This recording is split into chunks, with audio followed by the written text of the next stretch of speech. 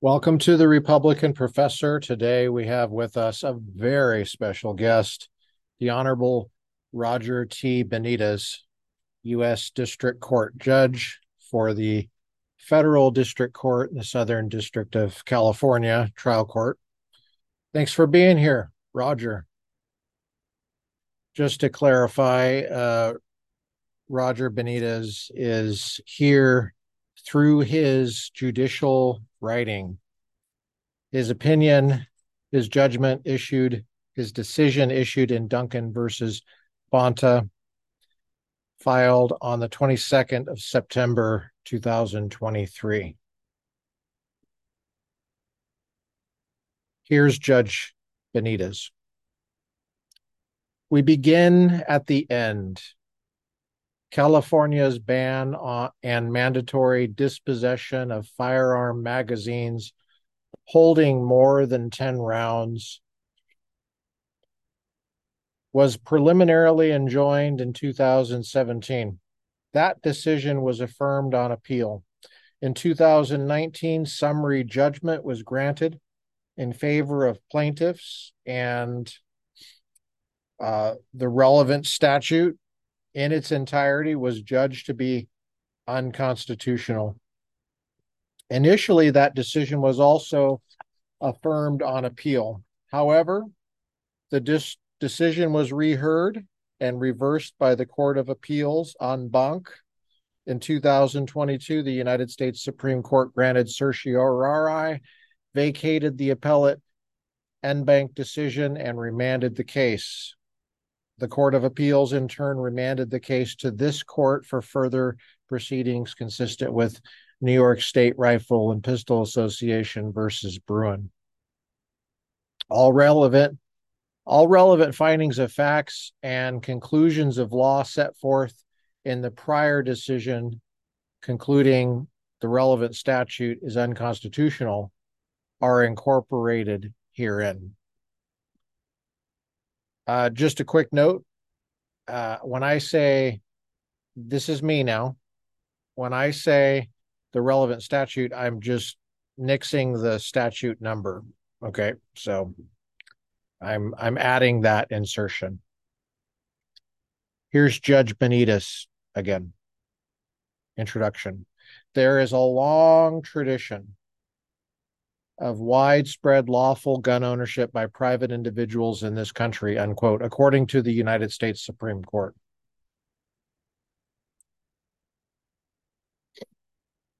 That's in the Staples case, 1994. By the way, you should look that up and read it. Maybe I'll do an episode on it at some point. Americans have an individual right to keep and bear firearms. The Second Amendment to the United States Constitution guarantees the individual right to own, to possess and carry weapons in case of confrontation. That's quoting Blackstone, common law commentator. This guarantee is fully binding on the states and limits their ability to devise solutions to social problems. And the guarantee protects the possession of weapons that are in common use or arms that are typically possessed by law-abiding citizens for lawful purposes. These are the decisions this court is bound to apply.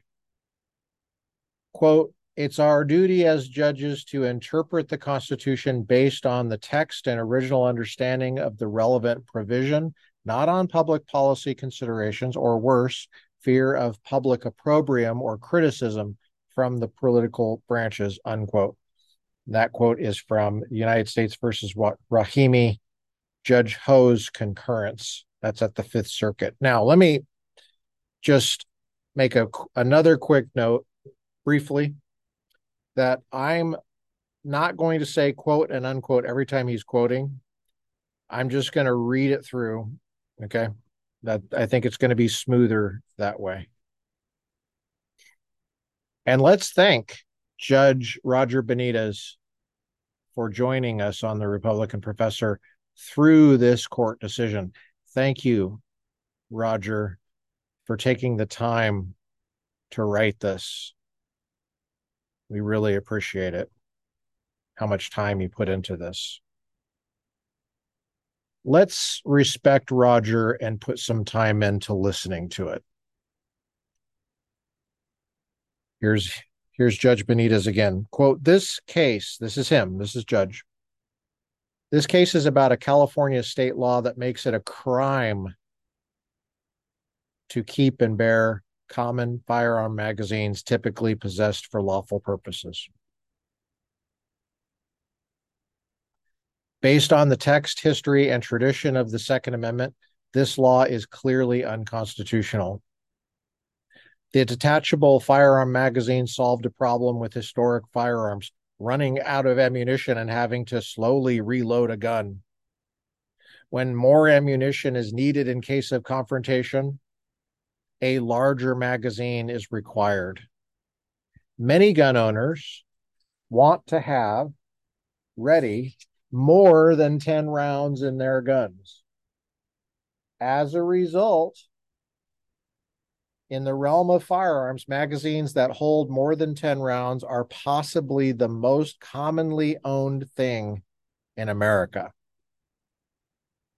These larger magazines number over 100 million.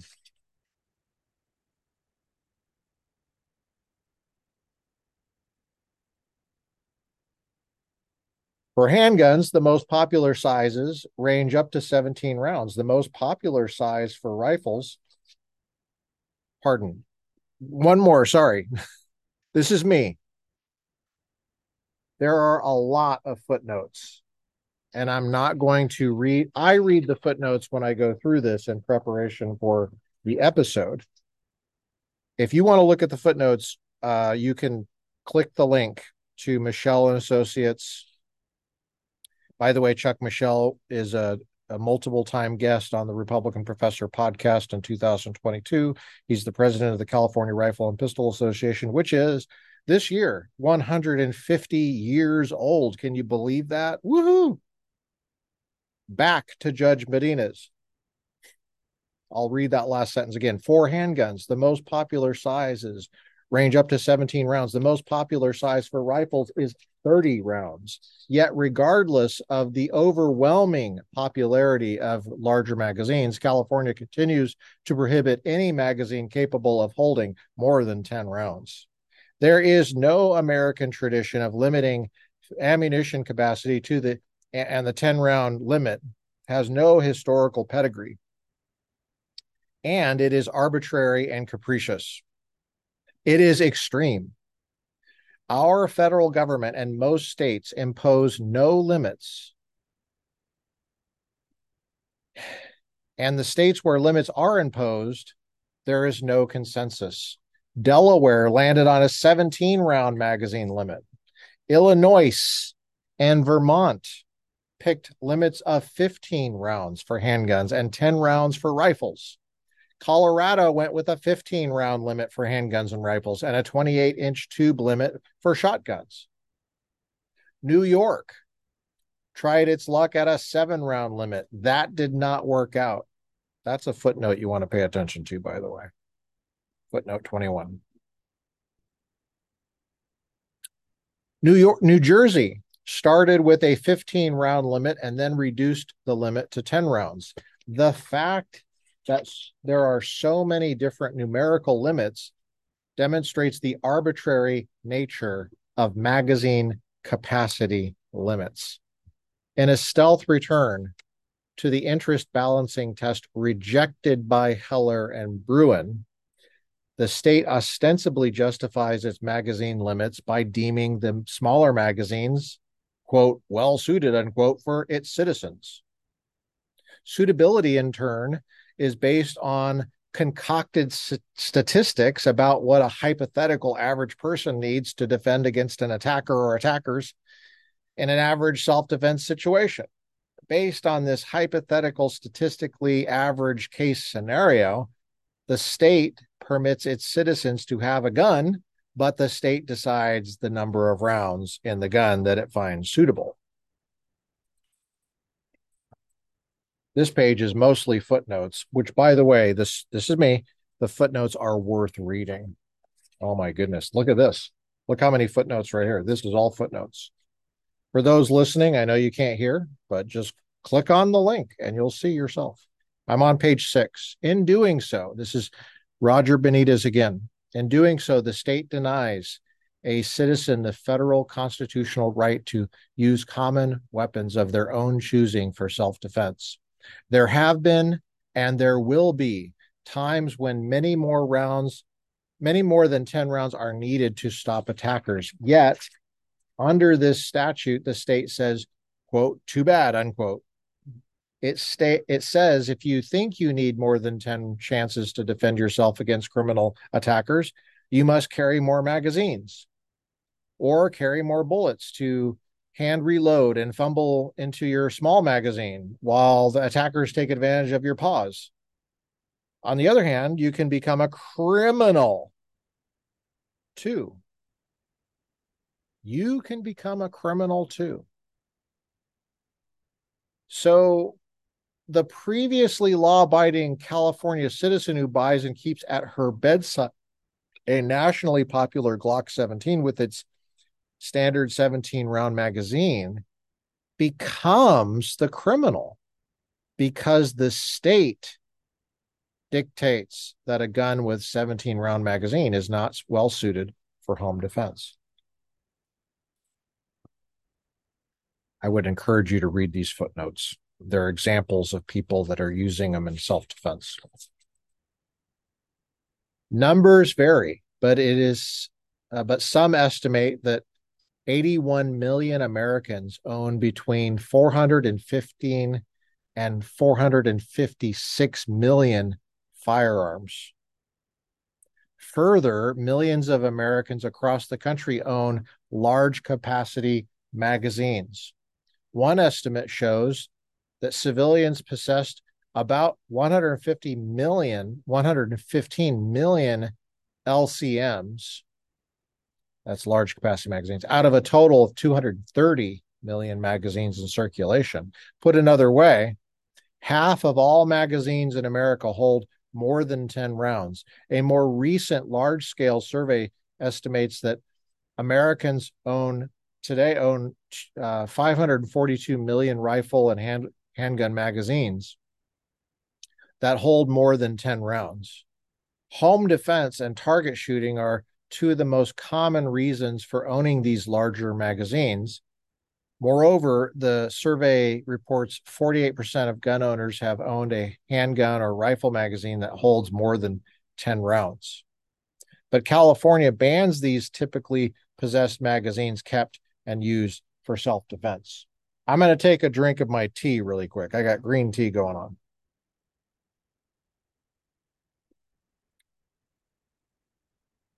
Why are larger magazines chosen for self-defense?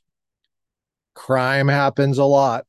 One recent estimate holds that guns are needed defensively approximately 1.67 million times a year. Another report originally commissioned and long cited by the Centers of Disease Control and Prevention estimates that there are between 500,000 and 3 million defensive gun uses in the United States every year. That's also a footnote worth checking out. Woe to the victim who runs out of ammunition before armed attackers do. The police will mark the ground with chalk, count the number of shell casings, and file the report. All of this was decided earlier. What remains to be done? California Penal Code, blah, blah, blah, must be assessed. That's the relevant statute. Sorry, I was supposed to skip that. Must be assessed in light of Bruin.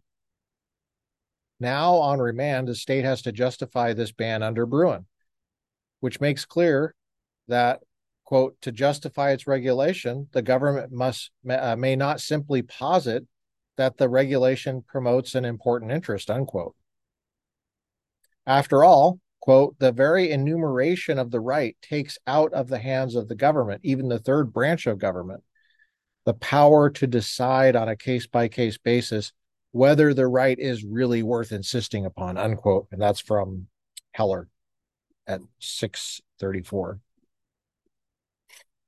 So the state must demonstrate that its extreme ban is consistent with this nation's historical tradition of firearms regulation. As explained below, there is no national tradition of prohibiting or regulating firearms based on firing capacity or ammunition capacity.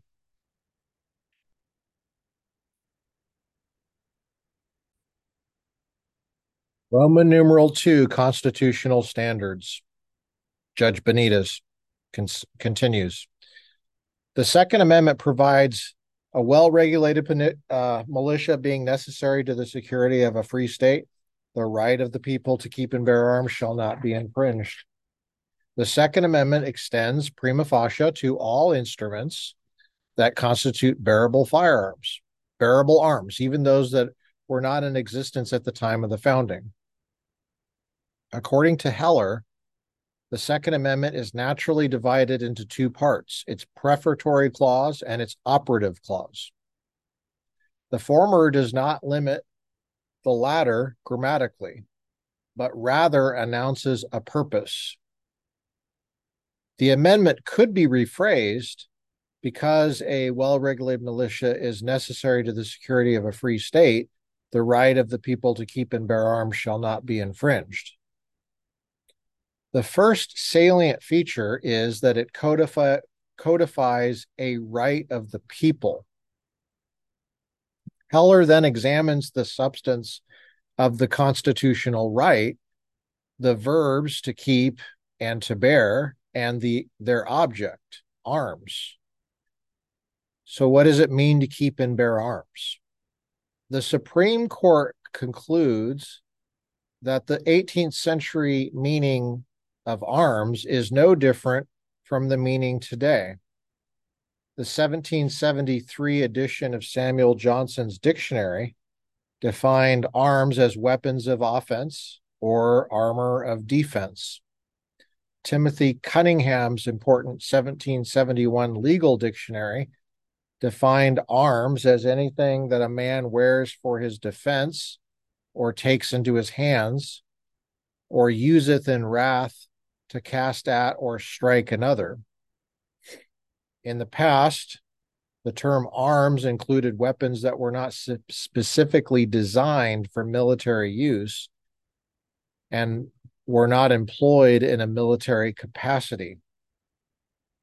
Although one founding era thesaurus limited arms to instruments of offense generally made use of in war, even that source stated that all firearms constituted arms, according to Heller. And it is now clear that the Second Amendment extends prima facie to all instruments that constitute bearable arms, even those that were not in existence at the time of the founding. Heller later describes the types and kinds of arms that are guaranteed Second Amendment protection.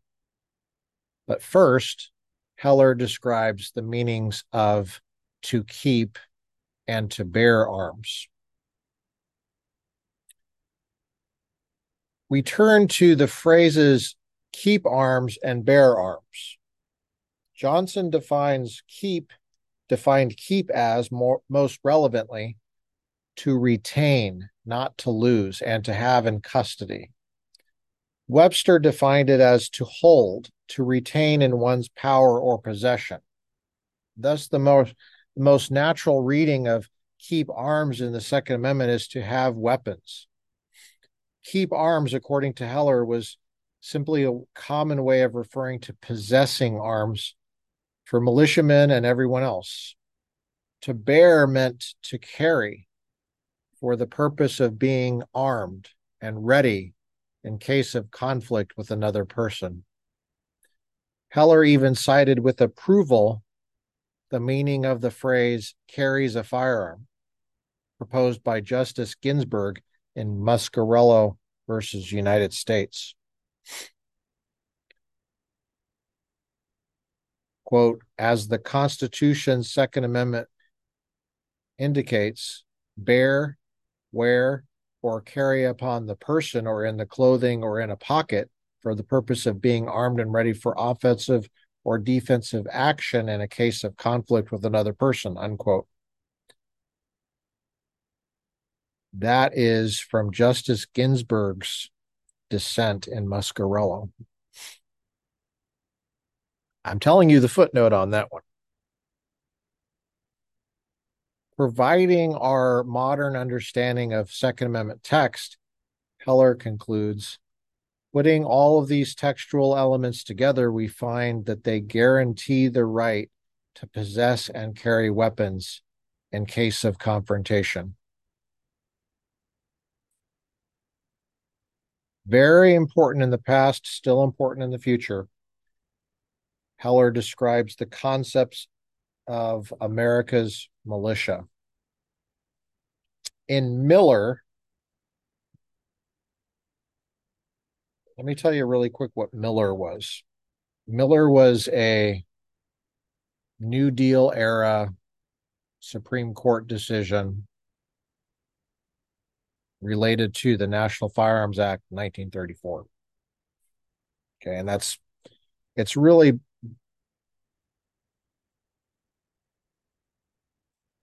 it's important because it's the major Supreme Court decision on the Second Amendment in the 1900s, I would say. Okay. There's not very many Supreme Court decisions on the Second Amendment in the 1900s. Some people might say that's the only one, but in terms of a direct Second Amendment issue. In Miller, this is Judge Benitez, continuing, page 11. In Miller, we explained that the militia comprised all males physically capable of acting in concert for the common defense. And Heller explains why the militia was important. Two of the three reasons remain important today. There are many reasons why the militia was thought to be necessary to the security of a free state. First, of course, it is lawful and it is useful in repelling invasions and suppressing insurrections. Third, this is part of a quote, and he's skipping some of it. But third, then the able-bodied men of a nation are trained in arms and organized.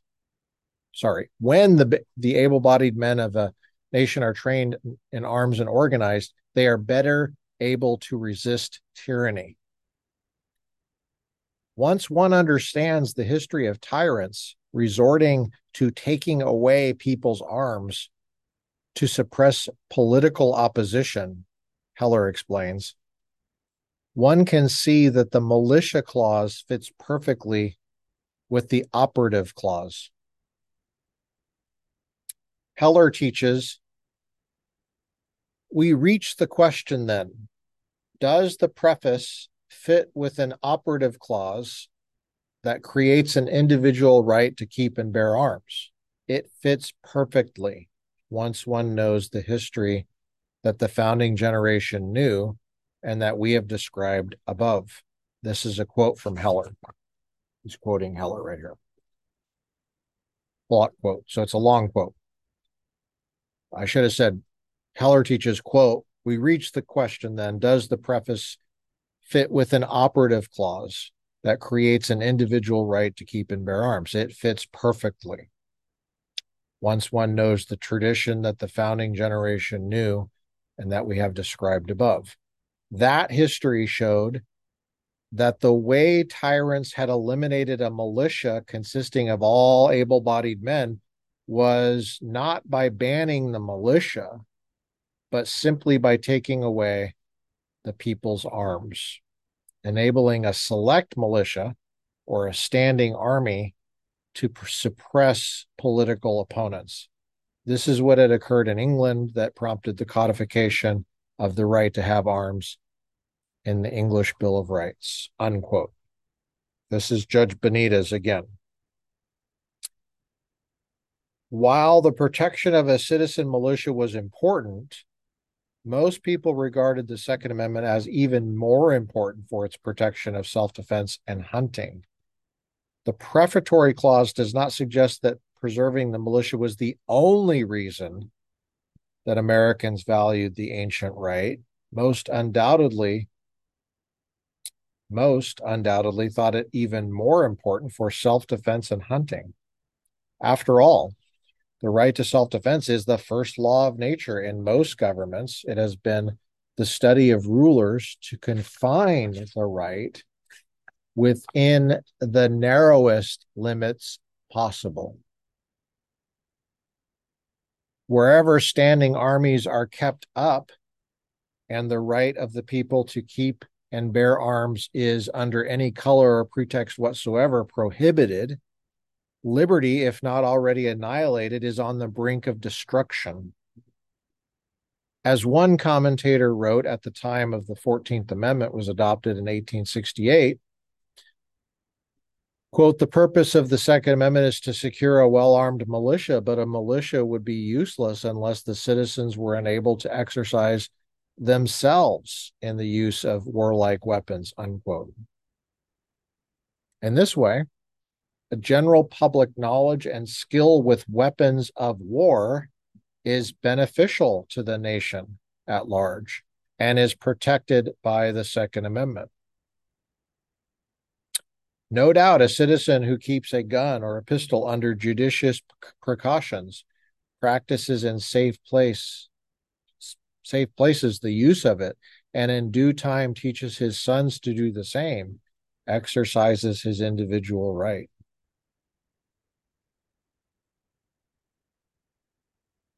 This is me again.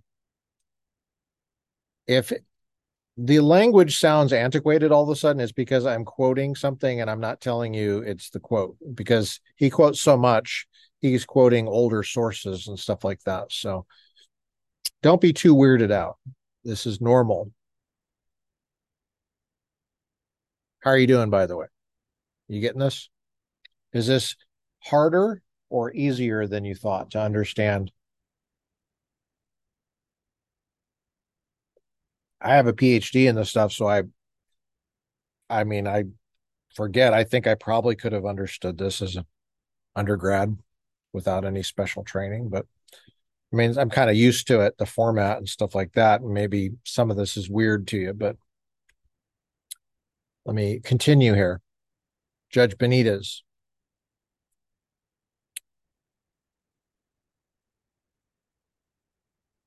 And the right to bear arms has always been the distinctive privilege of freemen. In the end, the Supreme Court deems the Second Amendment as valuable for both preserving the militia and for self-defense, which is the heart of the right. MacDonald put it this way. In Heller, quote, in Heller, we recognize that the codification of this right was prompted by fear that the federal government would disarm and thus disable the militias. But we rejected the suggestion that the right was valued only as a means of preserving the militias. On the contrary, we stressed that the right was also valued because the possession of firearms was thought to be essential for self-defense. As we put it, self-defense was the central component of the right itself, unquote. This is Benitez again. Heller specifically considered whether a District of Columbia prohibition on the possession of usable handguns in the home violates the Second Amendment to the Constitution. And District of Columbia law also required residents to keep their lawfully owned firearms, such as registered long guns, unloaded and disassembled or bound by a trigger lock or similar device, unless they are located in a place of business or being used for lawful recreational activities. In the end, the Supreme Court struck down both parts of the statute.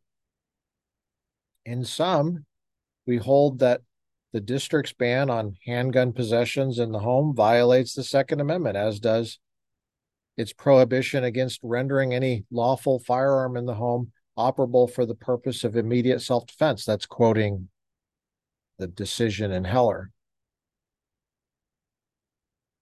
While reaching its conclusion, the Supreme Court considered what types of firearms were and were not protected by the Second Amendment. Highlighting the central tenet of the Second Amendment, the Supreme Court wrote, this is a big quote, I'm warning you, quote, we may as well consider at this point, for we have to consider eventually, what type of weapons Miller permits. Read in isolation, Miller's phrase, quote, part of ordinary military equipment, unquote, could mean that only those weapons useful in warfare are protected. That would be a startling reading of the opinion, since it would mean that the National Firearms Act acts restrictions on machine guns, not challenged in Miller, might be unconstitutional. Machine guns being useful in warfare in 1939. We think that Miller's ordinary military equipment language must be read in tandem with what comes after. Ordinarily, when called for militia service, able-bodied men were expected to appear bearing arms supplied by themselves and of the kind in common use at the time. The traditional militia was formed from a pool of men bringing arms, quote, in common use at the time, unquote, for lawful purposes like self-defense. In the colonial and Revolutionary War era, small arms weapons used by the militiamen and weapons used in defense of person and home were one and the same. We therefore read Miller to say only that the Second Amendment does not protect those weapons not typically possessed by law-abiding citizens for lawful purposes. Since it was the conception of the militia at the time of the Second Amendment's ratification that the body of all citizens capable of military service would bring the sorts of lawful weapons that they possessed at home to militia duty, the right to keep and bear arms, to keep and carry arms means the sort of weapons protected were those in common use at the time. A, magazines are protected arms. The state argues that larger capacity magazines are not arms. I'm going to have to take a drink of tea after that one.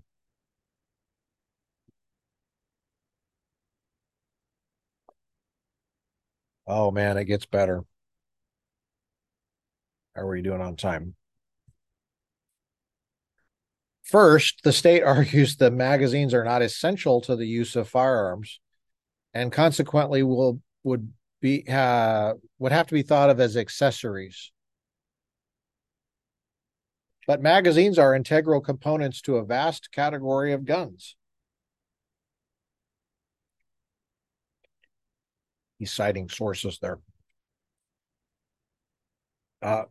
Most pistols are manufactured with magazines holding 10 to 17 rounds, and many popular rifles are manufactured with magazines holding 20 or 30 rounds. While the Second Amendment does not explicitly mention ammunition or magazines supplying ammunition, without bullets, the right to bear arms would be meaningless. This is because the right to keep firearms and protection implies a corresponding right to obtain the bullets necessary to use them. The possession of arms is also implied in the possession of ammunition. By extension, by the way, that last little section was a quote from Miller, 1939. By extension, arms included the magazine components, necessary to supply the bullet into the chamber of the gun.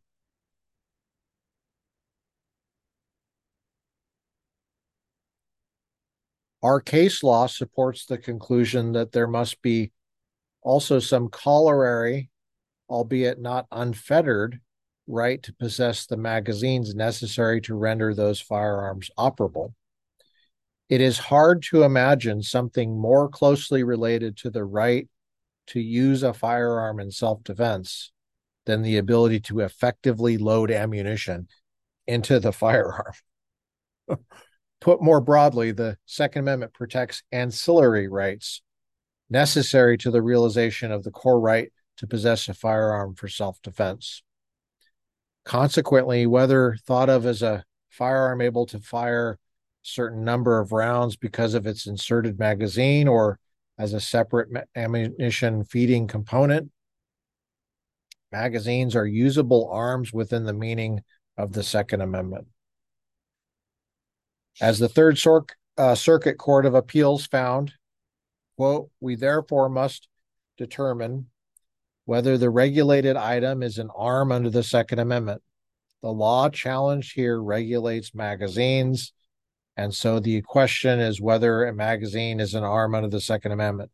The answer is yes, unquote. Proffering two subsidiary arguments, the state says a magazine of some size may be necessary, but a magazine larger than 10 rounds is not necessary to operate a firearm, and thus a larger magazine is not a protected arm.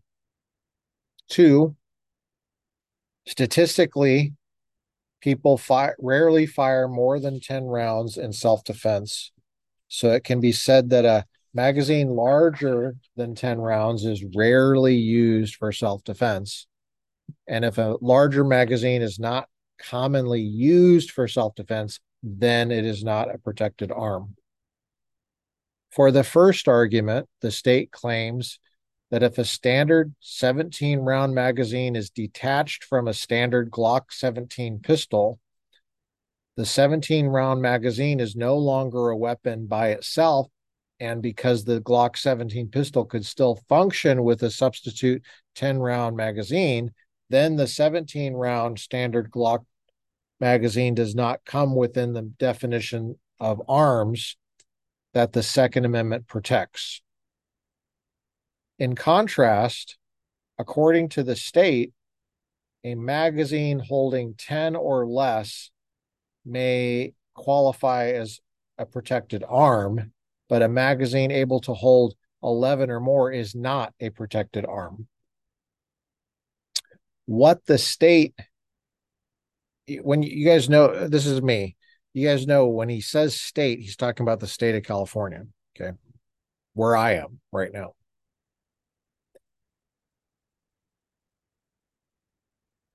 What the state seems to be really saying is that a magazine may be a protected arm, but only the state has the right to pick the number of rounds a citizen may have in his gun. This court disagrees.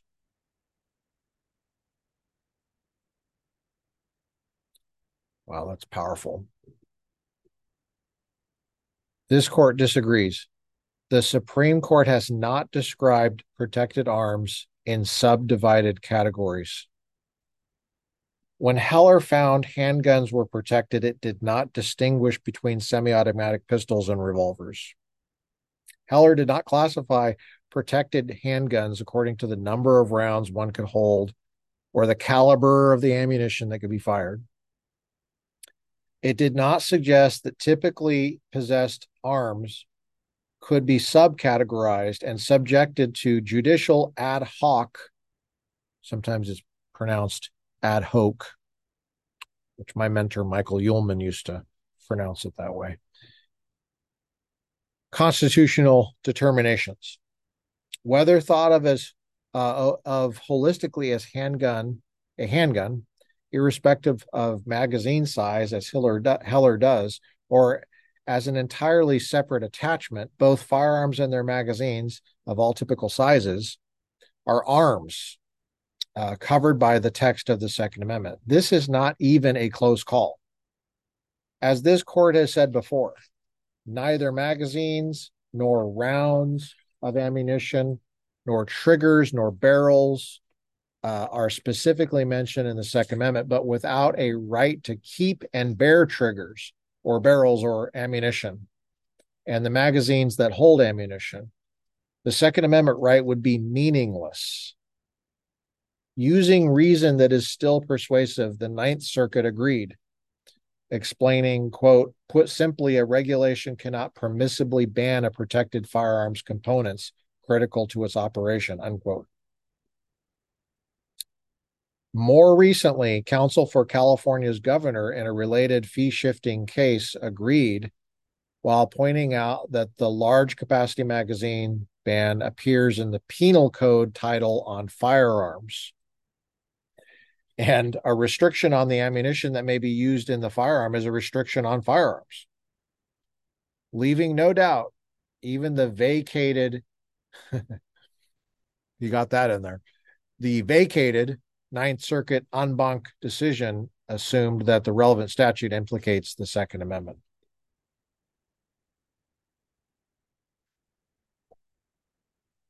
"18 pages. We're 18 pages in, people. Relatedly, the state argues that it is only restricting a firearm component or an accessory. LCMs, large capacity magazines, are not weapons in themselves, says the state, nor are they necessary to operate any firearm for self-defense. California residents who purchased new pistols in the last decade are probably surprised to hear that magazines are not necessary to operate a pistol. After all, another state law known as the Unsafe Handgun Act, that's the so-called California roster, pistol roster, handgun roster, that was me, requires new semi-automatic pistols to have an integrated magazine disconnect mechanism in order to be sold to the public. Let me just really, here's Benitez. He'll tell you. A magazine disconnect mechanism prevents a pistol from firing at all, even if one round is left loaded in the chamber.